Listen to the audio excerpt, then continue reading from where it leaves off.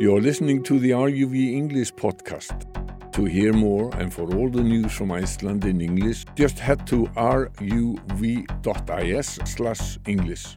Hello, welcome to the RÚV English podcast. My name is Darren Adam. Thanks very much for your company, and thank you again to Atli Sigthason, who joins me from the RÚV website. He writes the news in simple Icelandic for anyone that might find that useful, and a lot of people, Atli, are finding it useful, so thank you for your excellent work. We're going to look at a story from a couple of weeks ago which caught a lot of people's attention, again related to the weather. I know we talked about the damage caused by the weather last week on the podcast, but we sometimes forget that it's not just humans who find themselves being disrupted by the very bad weather that has been seen. And the story of the little auks, these little birds that were blown by the storms onto land, quite far inland, and of course they can't take off from land, which means a lot of them have been stranded. Now, you wrote about this in the AUÐSKILIÐ section, so once again we'll hear the whole story and then we'll go through it line by line. So tell me of the difficulties of the little auks. All right.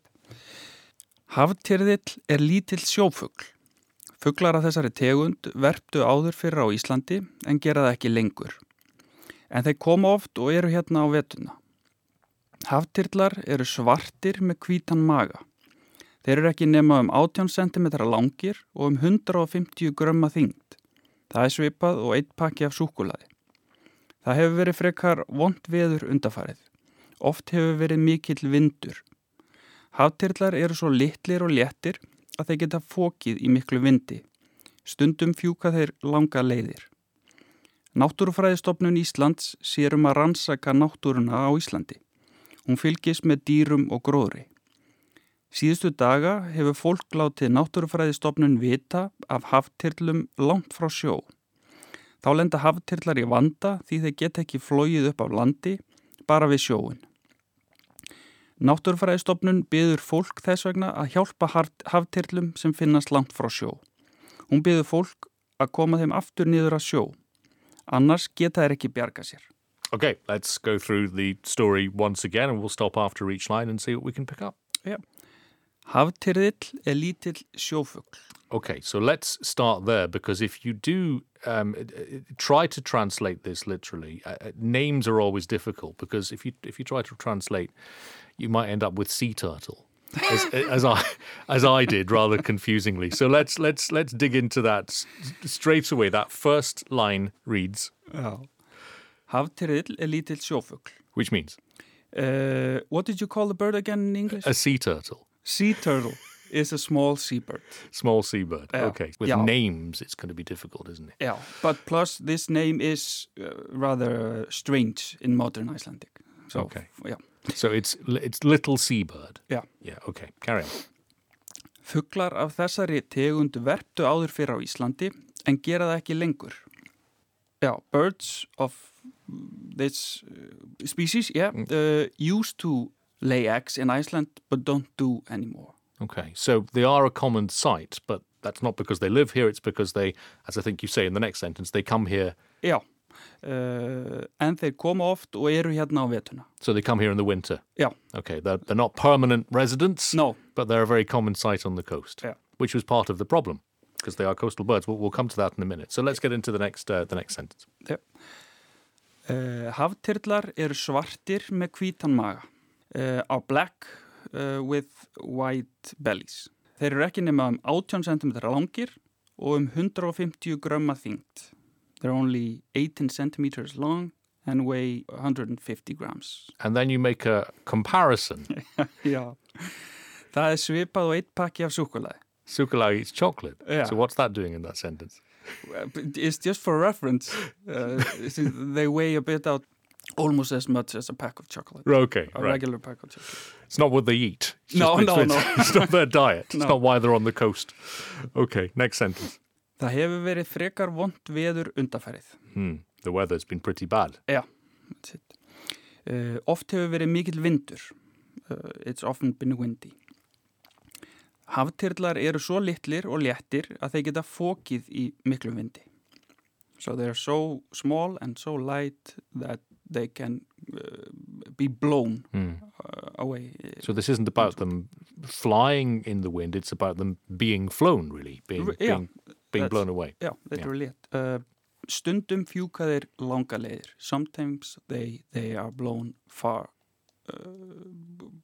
long distances. Yeah. And that's what's been happening here because, as we say, they're coastal birds, but they've ended up inland because of the strong winds. Yeah. And in the next paragraph, which if you're following is the fourth paragraph, biologists have talked about the problem. Já, Náttúrufræðistofnun Íslands sér að rannsaka náttúrun á Íslandi. So that's the name of the Icelandic biology. Okay.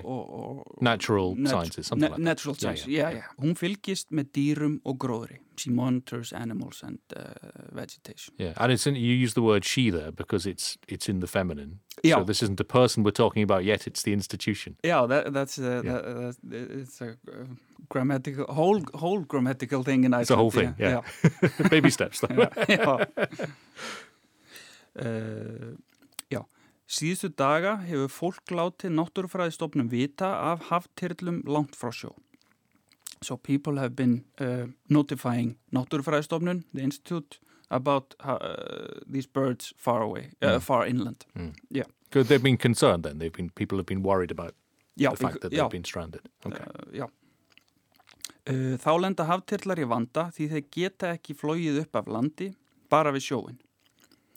Yeah, so these birds get in trouble when blown inland because they can't take off from the ground. They didn't fly there, they were blown there, and now they're stuck. And can't fly back. Okay. Náttúrufræðistofnun biður fólk þess vegna að hjálpa haftyrlum sem finnast langt frá sjó.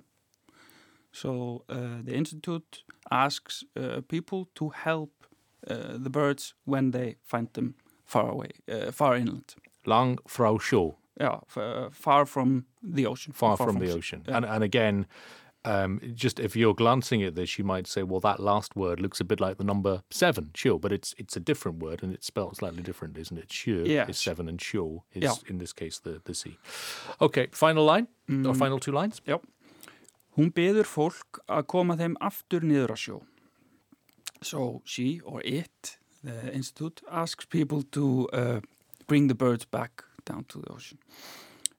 Annars geta þeir ekki bjarga sér. Otherwise they can't help themselves or save themselves. Well, I hope people have been helping. Otherwise, I suppose the birds will have to wait until there's another storm with the wind blowing in the other direction. Maybe. Yeah. I actually saw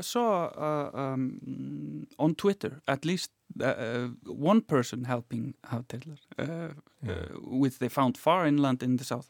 Yeah, and it's interesting too because a lot of the time biologists will say if a bird is in difficulty not to touch it, not to interfere. But in this case, they are saying, no, these birds need help. They're a long way from home. Yeah, it's kind of an exception in that way. Yeah, I think so. Atli, thank you once again for the story of the little small seabirds or the sea turtles, as you might have seen, or the sea urchins was one translation that I saw as well. Because a lot of these particularly biological names, they don't translate easily. No, there isn't a direct comparison, and so every time you might see something different. Yeah, and like I said before, that particular word is strange in modern Icelandic. Okay, well, thanks for the heads up, as ever. Atli Sigurðsson, thank you very much indeed. We will talk again in a mix of simple Icelandic and English next week here on the RÚV English podcast. Get in touch anytime if you want to say hi. We are english@ruv.is. That is ruv.is, or english@ruv.is if you prefer. You are listening to the RÚV English podcast. To hear more and for all the news from Iceland in English, just head to ruv.is/English.